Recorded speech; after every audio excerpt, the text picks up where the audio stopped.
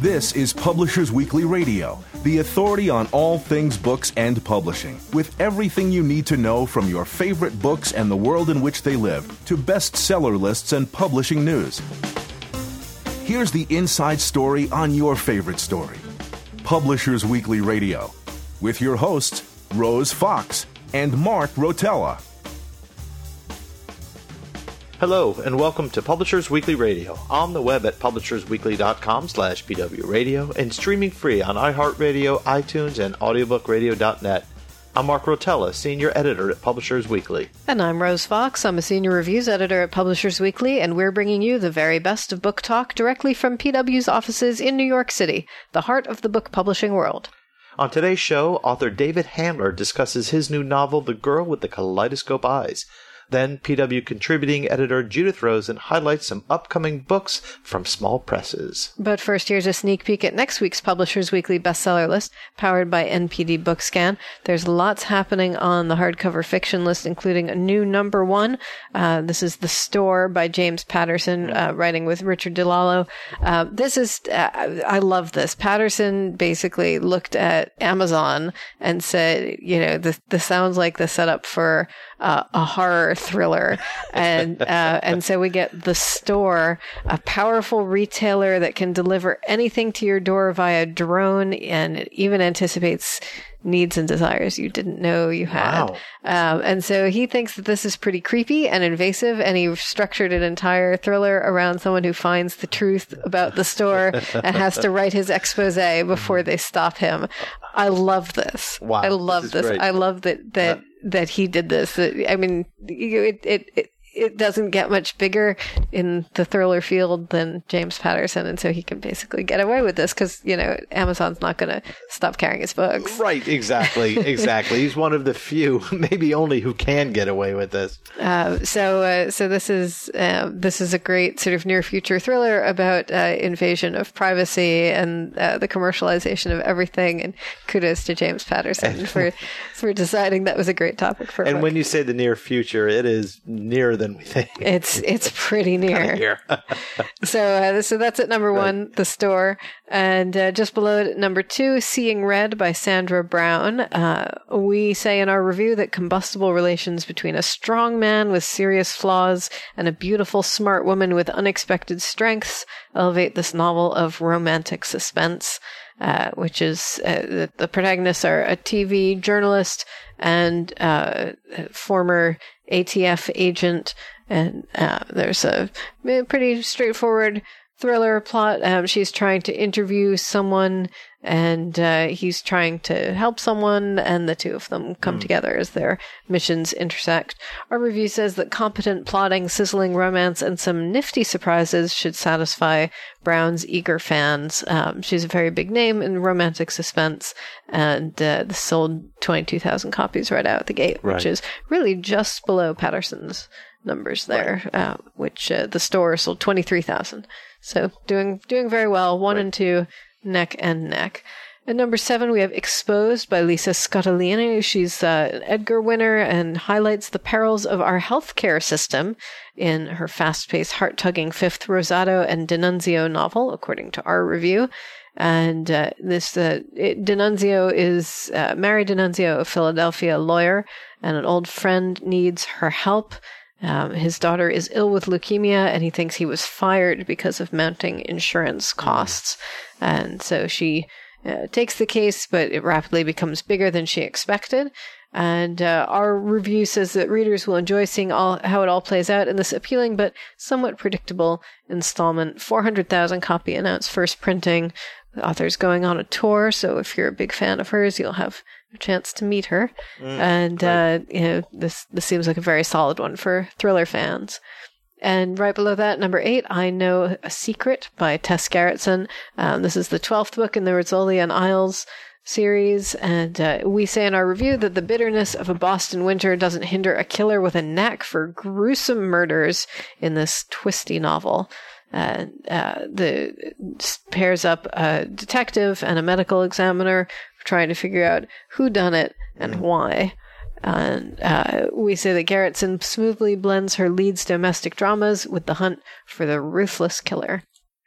And finally, just below that, number 12, A Stranger in the House by Shari LaPena. We say this is a well-plotted but workmanlike thriller in which the cops can't figure out what an upstate New York housewife was doing in a sketchy part of town before running a red light and smashing her car headfirst into a utility pole. And the accident leaves her with amnesia, so she has no idea what she was doing either. Amnesia plots are pretty standard in the thriller world. No surprise to see one here. And we say that the characters pack all the emotional heft of the glossy Shelter magazines that Karen collects. So not a lot of character depth going on here, but plentiful plot twists through the final page make this a diverting page turner. And finally, I wanted to give a shout out on the trade paperback list to N.K. Jemisin, whose book The Stone Sky debuts at number 11. This is her third book in her science fiction trilogy, the Broken Earth trilogy. The first two books won back-to-back Hugo Awards. She's one of very few authors who's done that. She's also the first Black woman to win a Hugo for a novel.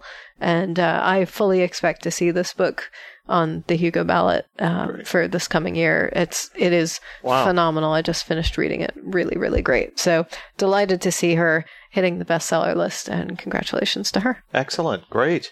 Nonfiction. So this summer, if there could be maybe two trends that we've seen in nonfiction, I think, throughout the summer, every week we are getting quite a few, in addition to some celebrity books, but conservative or right-wing books, topping the list in the top 25. The others are, I've seen more cookbooks on the nonfiction list this summer than any other time. It seems like every week there's a debut. Last week we had the Nom Nom Paleo, and before that we've had several others. And this one is called Brave Tart, Iconic American Desserts by Stella Parks. Not Scottish, though. Not Scottish. No, exactly. Brave Tart, honoring American desserts. So okay. So yes, exactly. I was thinking for some, with that it would have been Scottish treats. But Parks, who's a senior editor at Series Eats and as the creator of the Brave Tart blog, has written a cookbook that is as interesting to read as it is to cook from. We say that from elegant homespun desserts to homemade Wonder Bread, Parks' cookbook offers a crackerjack blend. Yes, there's a recipe for that too, of ingenuity and whimsy. So it's a lot of fun. Great diversions, great for, I'm sure, baking for gatherings of people, friends, family, what have you. So that's our cookbook. We have at number 9, A Hail to the Chin, Further Confessions of a B-Movie Actor. This is by Bruce Campbell, writing with Craig Sanborn. And Campbell's best known as Ash from the Evil Dead films. Previous book of his is Make Love the Bruce Campbell Way. Returns with another self-effacing memoir about his life on the big and small screen. Seems like people just really dig into these B-list movie stars in life. I'm a huge fan. I would totally read it. Great. We say that Campbell's always entertaining, and his smart-ass style makes for a groovy ride. He ends the book with his thoughts on both the Evil Dead movie remake and the current Ash vs. Evil Dead TV series, so fans will eagerly await a sequel. And then we have number 11. So we had a few of these. Body Love. Live in balance, weigh what you want, and free yourself from food drama forever by Kelly LeBeck. This is a celebrity health and wellness consultant. And here she shares her secrets for losing weight and attuning ourselves to our body's needs. That's at number 11. Number 14, Rogue Spooks, The Intelligence War on Donald Trump. That is number 14. Number 16, No-Go Zones, How Sharia Law is Coming to a Neighborhood Near You by Raheem Kazam. That's at number 16. We don't have a review of that book. And finally, number 20, this is a book based on a role-playing game, Starfinder. And every once in a while, these role-playing game books or even video game companion books pop up on the charts, and that's what we have in nonfiction. I wouldn't have expected the Starfinder rulebook to hit the charts, but I guess there are a lot of people who would rather spend the last days of summer somewhere air-conditioned. I guess that's true. And considering I'm not really too sure what Starfinder is anyway, I had no expectations either way. I'm Mark Rotella. And I'm Rose Fox, and this is Publishers Weekly Radio. Next up, David Handler tells us why he came back to the Hoagie and Lulu series after 20 years away. We'll be right back. I'm Wallace Shawn, author of Night Thoughts, and you're listening to Publishers Weekly Radio. I'm Rose Fox. And I'm Mark Rotella, and you're listening to Publishers Weekly Radio, direct from the PW offices in New York City. Today we've got David Handler on the line. His new book is The Girl with Kaleidoscope Eyes. David, so glad you could join us. Delighted to be here. So this is your 9th Hoagie and Lulu mystery. You wrote 8 of these back in the 90s, and this is your first one in nearly 20 years. So help us sort of get reacquainted with the series and with the protagonist, Stuart Hogue. Well, Hoagie is a character who I invented back in 1988. It was actually my second novel. I was a young writer. I had done a ghostwriting experience, and I was a murder mystery fan, and I decided to try writing a series about a celebrity ghostwriter, which didn't exist at the time. I looked around, and there were cops, there were lawyers, there were forensic specialists, forensic accountants, but there were no writers. So I made him basically a taller, more glamorous version of myself. My first novel, Kiddo, had been reviewed in the Sunday Times Book Review and gotten glowing reviews. And then I woke up, Monday morning, and the rest of your life goes on, which is what happens with all of us novelists. So I decided I would make him the first major new literary voice of the 1980s. He was proclaimed the it guy. He was fabulously successful. He became a New York socialite. He married a movie star named Marilee Nash, and they became, the it couple of New York City. They were in Liz Smith's column every day. They bought a 12-room apartment overlooking Central Park on Central Park West. They got a 1958 Jaguar K150 convertible. They got a Basset Hound named Lulu, who was the only dog in New York City who had her own water bowl at Elaine's. They were, just the high society couple. And Hoagie had held on to his crappy old 5th floor walk-up apartment on West 93rd Street and decided it was time to get started on novel number 2, and discovered that he had writer's block. There was no novel number 2, and the writer's block led to panic, and the panic led to a major cocaine problem, and he crashed and burned. Marilee divorced him. He lost the apartment. He lost the Jaguar. He lost everything except his apartment and Lulu. And in order to not be living in a shopping cart in Riverside Park, he ended up becoming a ghostwriter of memoirs. The first book, The Man Who Died Laughing, was nominated for an Anthony Award. And the third book in the series, The Man Who Would Be F. Scott Fitzgerald, won an Edgar Award in 1991. After 8 books, in 1997, I decided that the technology was changing so much that celebrity memoirs were no big deal, because there was no such thing as celebrity secrets anymore. There was the internet.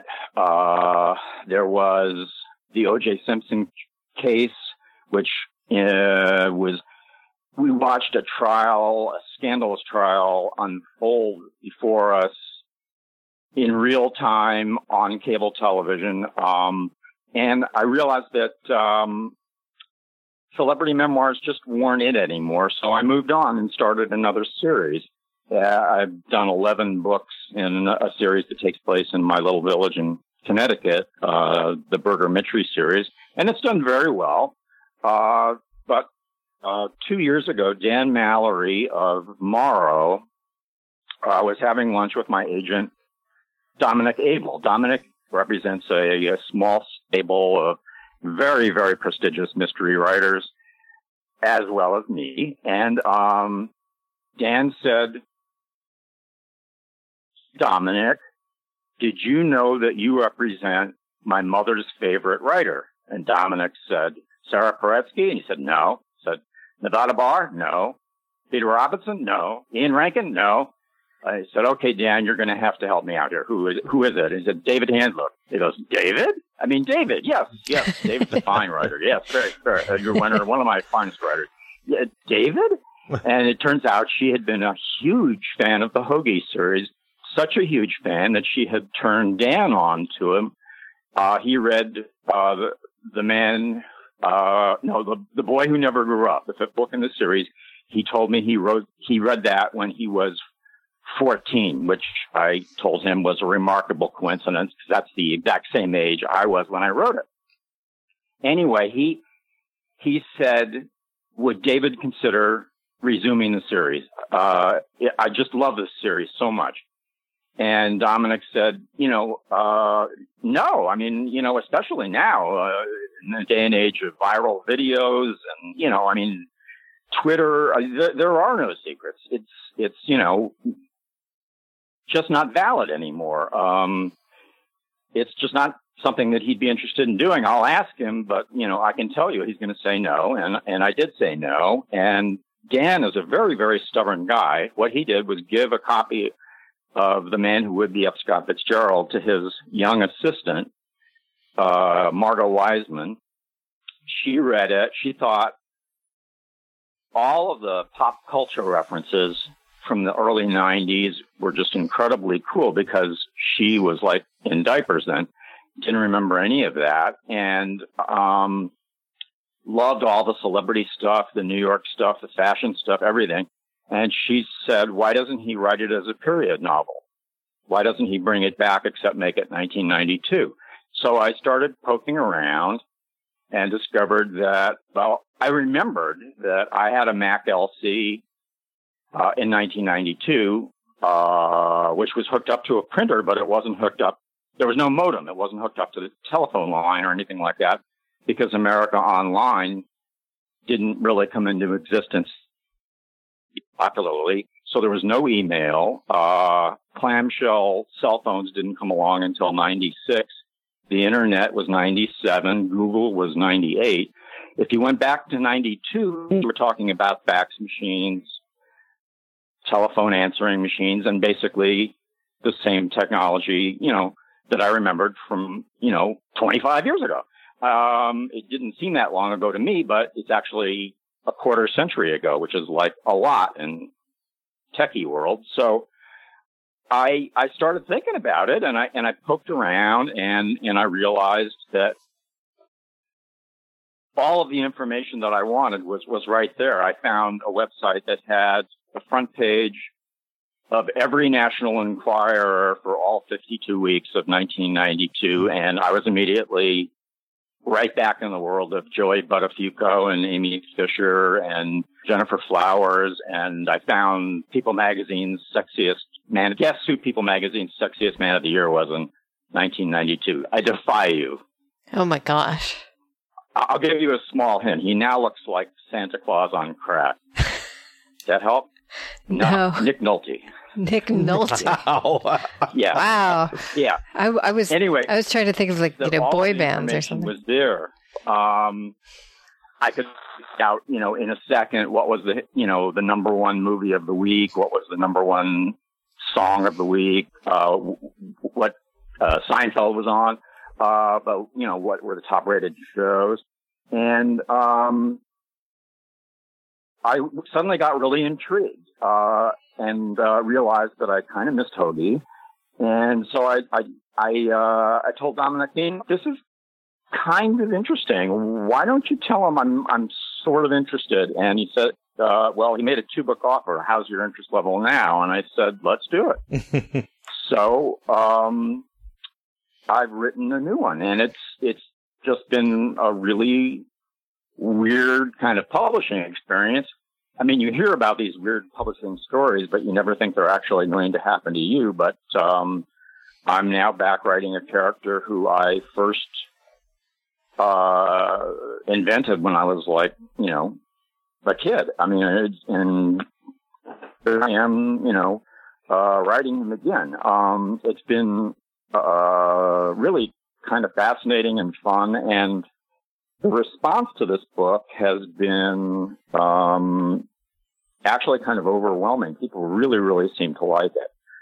I think part of it is that there's a lot more emotional, weight, a lot more emotional impact, because Hoagie's still 40, but I'm not. Okay? And so I'm a more mature writer now, and it just really, the story really resonates.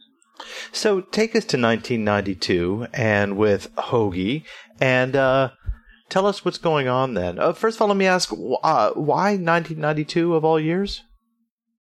I picked that year because I wanted to make it sort of like a sequel to The Man Who Would Be F. Scott Fitzgerald. I sort of slid it in as book 3A, and I'm now writing the second book, and it'll sort of be like book 3B. It just kind of sandwiched in there. And the era worked in terms of what technology was available and what technology wasn't available. I wanted to make it pre-email, and so I picked that year. The story is that a very, very famous American novelist who wrote one of the holy trinity of high school novels.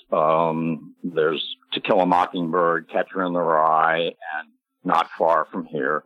All three books were written by sort of famously reclusive authors. In this case, it's Richard Aintree, who disappeared over 20 years ago when his wife committed suicide. He had two daughters, one of whom was Hoagie's first great love. So one of the great opportunities that this gave me was to go back into Hoagie's romantic past and deal with his youth in a way that I had not done before, flashing back to a time before he met Marilee when he was a wild youth. And apparently Richard has written a letter from somewhere to his other daughter, Monette, who is the West Coast version of Martha Stewart, and said he wants to come in out of the cold, and he wants her to write a book about it, and he wants Stuart Hogue to help. Stuart Hogue and no one else. And so they get on a jet plane and go out to Hollywood, and it's a murder mystery, so somebody gets murdered, and we take it from there. So Lulu gets top billing here, despite being a dog. So what part does she play in helping Hoagie sort of navigate LA, solve the mystery, keep himself together? Lulu is indispensable. She understands everything, okay? She understands what people are saying, but she doesn't talk, okay? It's not like, a cartoon or anything, but she can smell things and hear things that he can't smell or hear, and she has always been able to provide him with fantastic insights and observations. For instance, if she walks into a hotel room and immediately starts sneezing, then he knows that sometime in the last hour, a woman who was wearing Obsession was in there. Because Lulu's allergic to Obsession. She's allergic to a lot of things, but things like that. She always ends up front and center in the case, and often ends up solving it. Not always, but I try to work her in an organic fashion. If it doesn't work, it doesn't work. But if there's an opportunity for her to really play a key role, then I'll take it. And as it turned out in this book, she actually does play a very important role. And what happens when they go to L.A.? It sounds like you're not even willing to talk about who was murdered. So are we already at the point of spoilers here? Oh, well, let's just say that a famous television star is murdered. And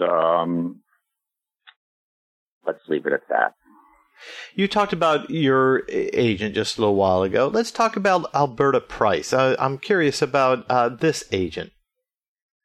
Alberta Price is based on my first agent, who died a number of years ago, Roberta Pryor, who was the head of the literary department of ICM.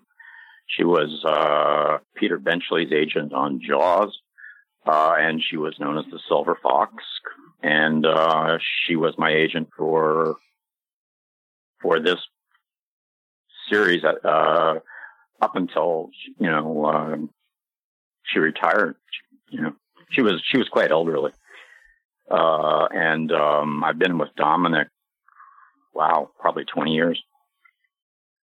And so, tell us about this agent in the book. What role does she have?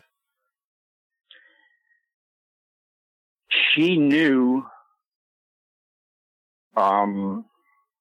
Richard's wife. She was the agent for Richard's wife, the poet, and she was the agent for the daughter who Hoagie fell in love with, Reggie, and she brings him together with another agent. Actually, he's the director of literary synergy, which is Hoagie's least favorite word in the English language, and brings the package together and makes the whole thing happen. She actually, as a favor to Richard's wife, read Richard's manuscript and hated it. She thought it was awful and gave him notes on it, and he went back and rewrote it, and she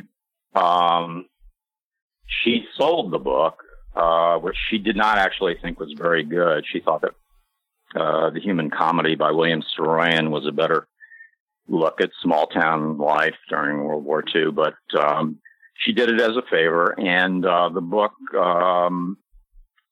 became an instant phenomenon and just was a huge selling book, right up there with To Kill a Mockingbird and Catcher in the Rye, and is constantly, on every high school curriculum. And she was the agent for the book. She represented it. She also was the last person to see him alive before he got in a cab and went off to Maine to visit some friends. And she wants Hoagie, to get involved in this thing because she's always had a funny feeling about this thing. We're going to take a quick break, but don't go away. Book lovers everywhere love Publishers Weekly Radio, now on iHeartRadio.com. PW Radio brings you the best of books and book publishing news. PW editors Rose Fox and Mark Rotella offer lively interviews with your favorite authors and conversations with new authors you'll want to get to know. I'm Rose Fox. And I'm Mark Rotella. Join the community of book lovers at PW Radio. Every Friday and now on demand at iHeartRadio.com. Welcome back. We're talking with David Handler, author of The Girl with Kaleidoscope Eyes.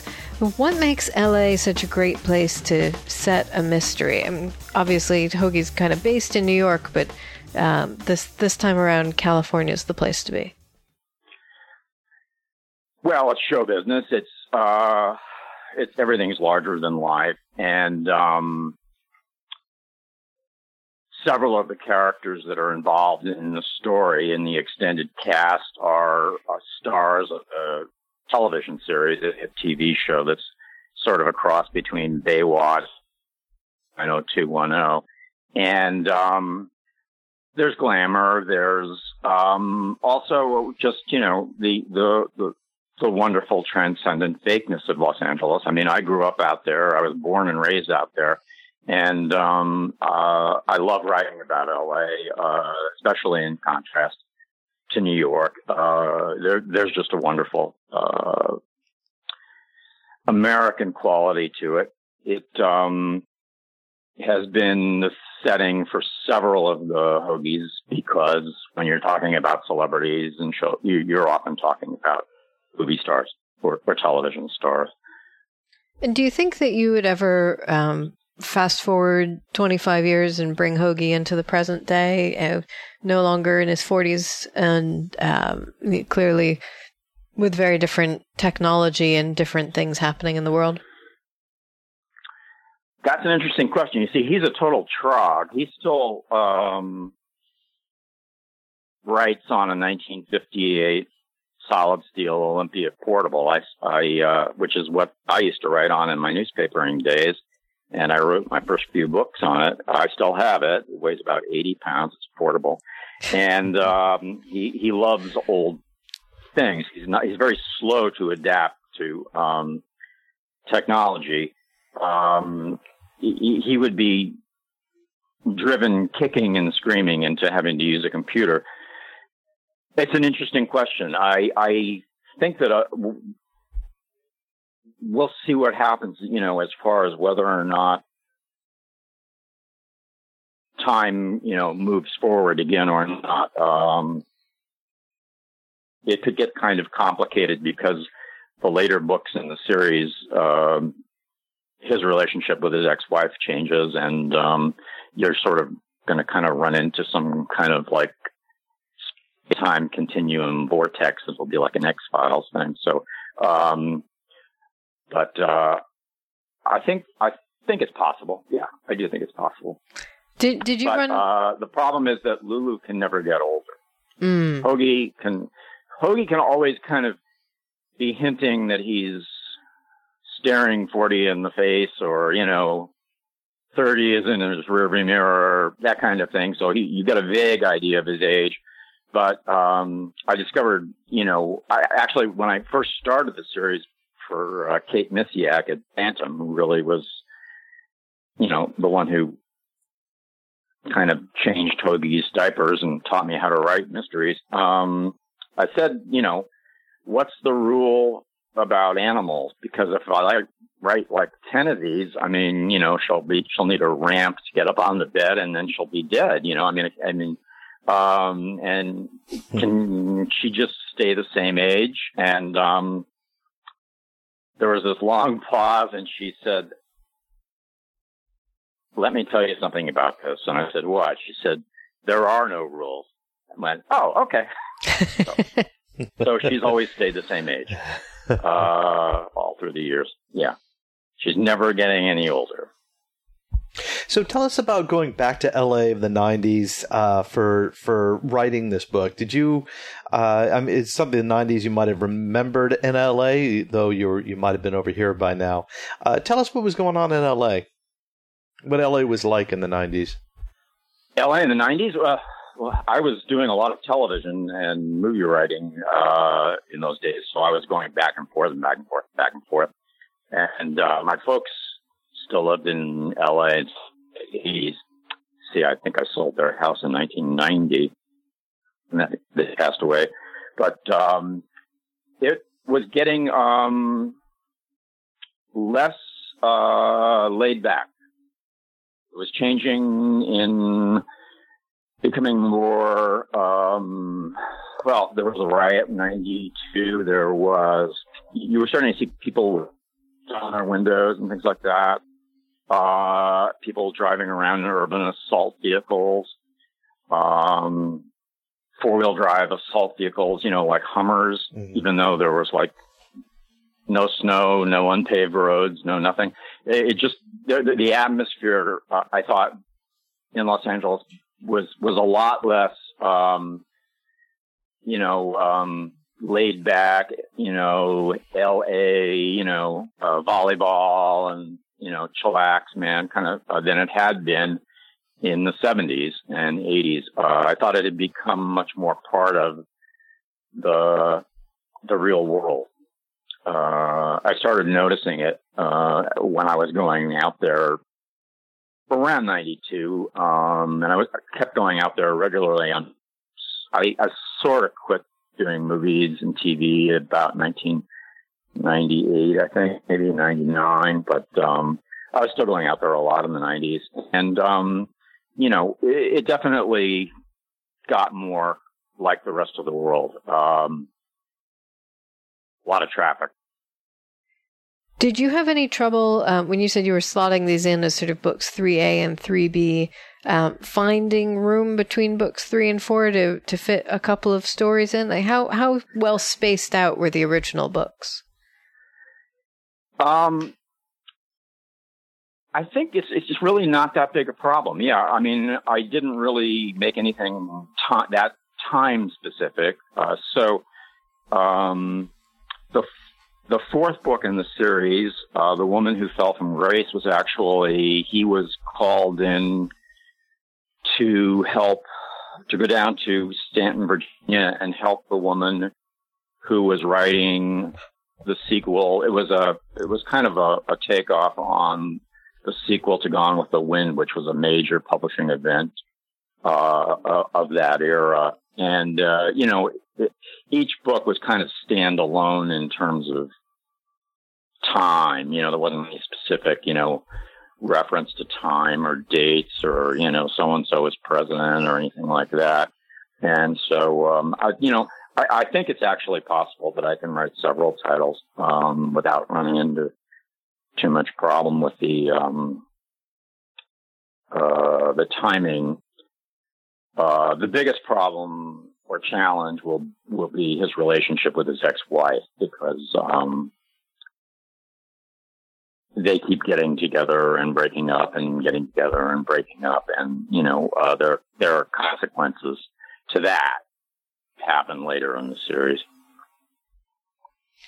And you mentioned feeling like you'd matured as a writer. Is there any particular direction that's taken for you? What's different now about writing these books? That's a really interesting question. I slid right back into Hoagie's voice, immediately. It just felt really comfortable. I felt like I had been writing it a week ago. But being 20 years older, that's 20 years of battle scars, 20 years of, emotional ups and downs. And I just think that there's a level of richness to this book, emotional richness and emotional impact that comes with the fact that I'm now in my 60s. And I've been through a lot since the last time I wrote the book. And I turned it into Dominic, and he, I'll never forget this. It was a Sunday night. I came back from a yoga class, and I had my cell phone off. I turned it on, and there was a voicemail on there from Dominic, a Sunday night at like 8:30, and his voice was quavering. And I went, "Oh God, something's happened." And he said, "David, I just want to tell you, I finished reading the book, and it's wonderful. It's great. I just really liked it." And he never had that kind of response before. There was just, and everyone who's read it has felt like there's a lot more emotional impact in this book than in the previous books. I felt it. I mean, I couldn't do anything for like a couple of months after I finished it. I was just kind of in a persistent vegetative state before I was ready to kind of get back to work. I think that, you just do 20 years of living, and you gain a lot more insight and hopefully more depth. Hopefully more empathy, and the writing style hasn't changed. It's still Hoagie. It's still his voice, but I think there's just more depth there, dare I say it. We've been talking with David Handler, and you can find his book, The Girl with Kaleidoscope Eyes, in stores right now. David, thank you so much for joining us. Oh, thank you. It's been my pleasure.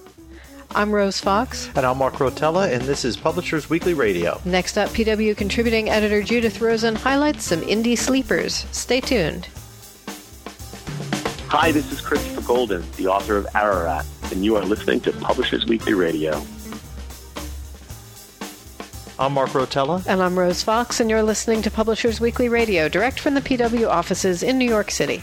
Every week we get insider info from Publishers Weekly editors and contributors, and today PW contributing editor Judith Rosen is here to tell us all about the Indie Sleepers feature coming out this Monday. Hello, Judith. Hi, Mark. Hi, Rose. Hello. It's always lovely to talk with you. So, Indie Sleepers. Indie here means not self-published, but small press. And what are these sleepers of which we speak? Sort of Rip Van Winkle-like. Well, these are books that they may not necessarily go on the bestsellers list, but they have that potential. Some are really, really strong debuts, and like one from Tin House, a memoir called The Glass Eye by Jean Vanesco. And some are books by more seasoned writers. And one thing that fascinated me over the course of working on this was just the sheer number of great books coming out. We had submissions for 200 books to be considered for this feature. Wow. Which we slimmed down to. We were going to do 20, but we decided to go with 21. We just couldn't make it to 20.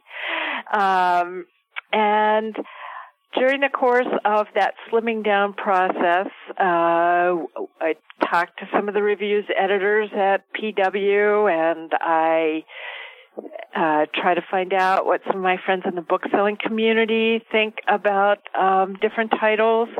So 2 of the fiction books that we were looking at were longlisted for the Booker Prize during the process.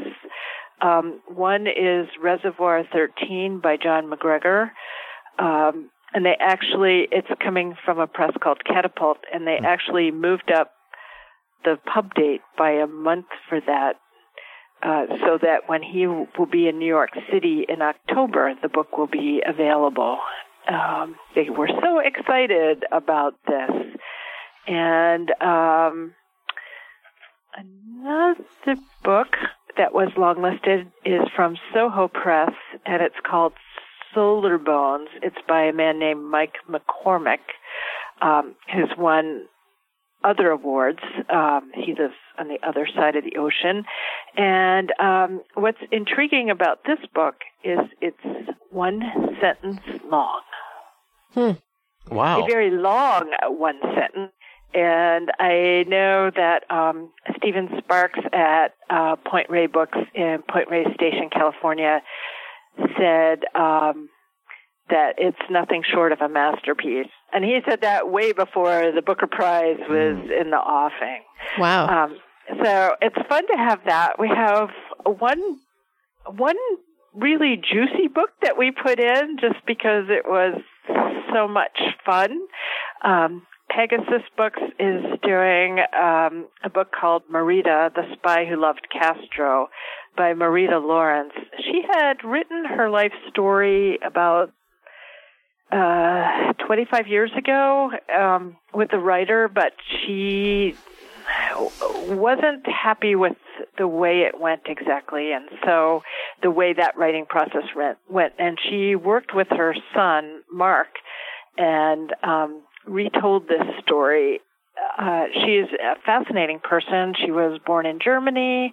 Her early childhood was spent in Bergen-Belsen, the concentration camp.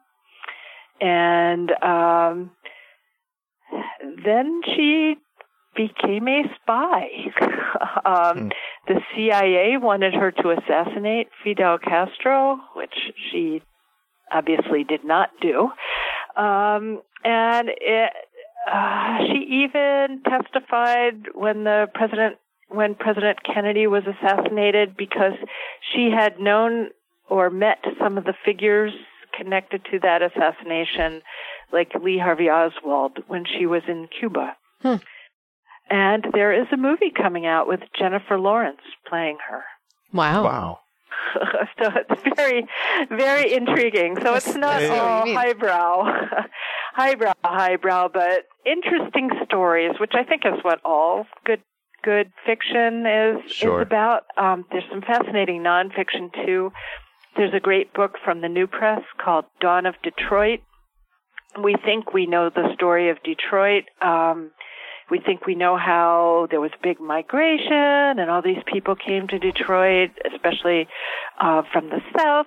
And what the author, Taya Miles, has found is actually there were a lot of African Americans who were captives in Detroit in the early years before that Great Migration, and they're the ones who helped build Detroit.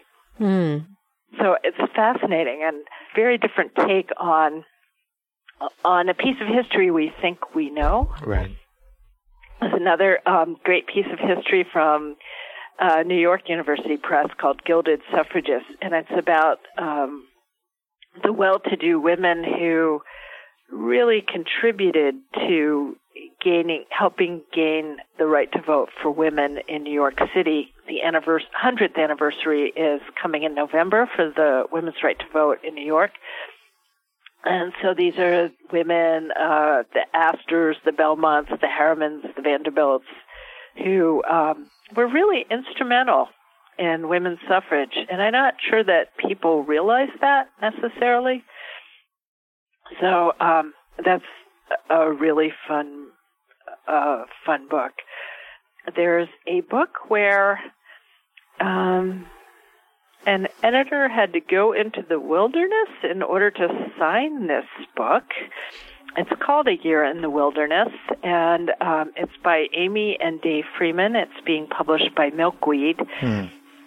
And these two wanted to make a point about the Boundary Waters Canoe Area Wilderness, which is in the northern third of the Superior National Forest in northeastern Minnesota, and they lived out there for a year.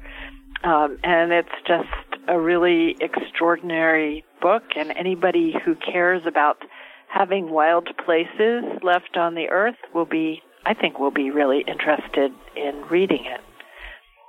That sounds lovely. I love that you're citing presses I've never even heard of. You clearly did your homework here. We tried. We tried really hard to find lots of great books. We did include university presses in this group. I did say NYU, but we also had a selection from the University of California about a history of the world and 7 cheap things. And I know that the advanced reviewers were like,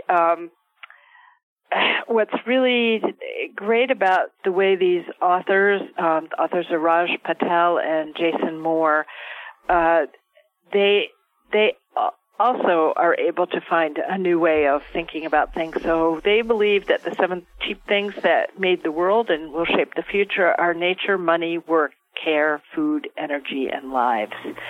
And it's a really interesting guide to capitalism, nature, and what's going to happen to the planet. So it's quite unusual. We didn't overlook kids' books either. I should be clear about that. We picked a very fun book from Black Sheep called What is Hip Hop? And yes, it's a board book written for kids, a G-rated look at hip hop. And the illustrations in it by a person named Annie Yee are really quite remarkable. Oh my gosh, I want this. I want this for my baby right now. It's 3D clay figures. And, how cool. It's just very cool. And if you go online, you can actually find some videos of how those 3D clay figures were created, and then they were photographed, and very nice. The same set of authors had done an earlier book on funk. Cool. This is fun, and we had another one from Top Shelf, which is a graphic novel for teens from a person named Campbell White called Home Time, and it's the first book in a series called Under the River. these two kids who happen to be twins, Lily and David, just want to hang out in the summer before they head off to high school. But as these things happen in novels sometimes, and sometimes in life, their plans are destroyed. They end up falling into a river and waking up in a village with fantastic creatures. It's very cool. Very, very cool. That sounds like so much fun. It is definitely fun. So we really tried to mix things up a little bit.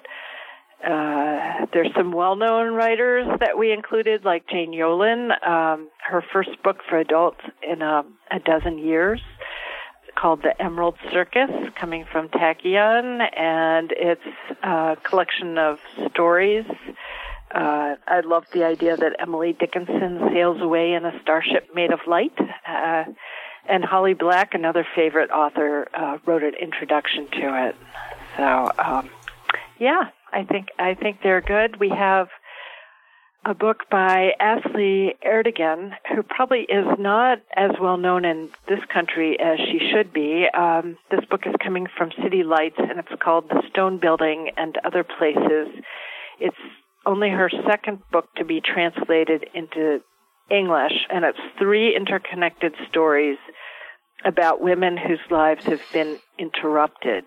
And if you think maybe her name is familiar, even though she hasn't been published that much in the U.S., it's probably because a lot of attention has been focused on her recently. She was imprisoned in Turkey last year following a failed coup there, and she is awaiting charges that could put her in prison for life. Wow. But despite that sad story, she is an amazing writer, and it's just a really, really good book. So it's well worth reading for the stories alone, even without the story of this writer. So there are some other pieces, other stories that we included. There's a novel called See What I Have Done, which has gotten a lot of attention. It's just out from Atlantic Monthly Press, and it turns the Lizzie Borden story on its ear a little bit. I know that PW's reviewer talked about it as compelling as a whodunit, a whodunit, and a historical novel. And Sarah Schmidt just tells this story beautifully. Well, thank you so much, Judith. It sounds like an amazing lineup of books, and we'll definitely look forward to seeing the whole feature when it comes out. Well, thank you so much. And now a final word from our sponsors. Beyond the headlines, beyond the routine, beyond the book, I'm Chris Kenneally, host of Copyright Clearance and his podcast series, Beyond the Book. And I'm Andrew Albany, senior writer at Publishers Weekly. Join us each Friday for a Publishing News Week in Review podcast unlike any other. Learn all the breaking news and catch the best analysis on developments in the book trade, copyright law, and much more. You already know business as usual. Now go beyond the book. Listen to the free series and subscribe at beyondthebook.com.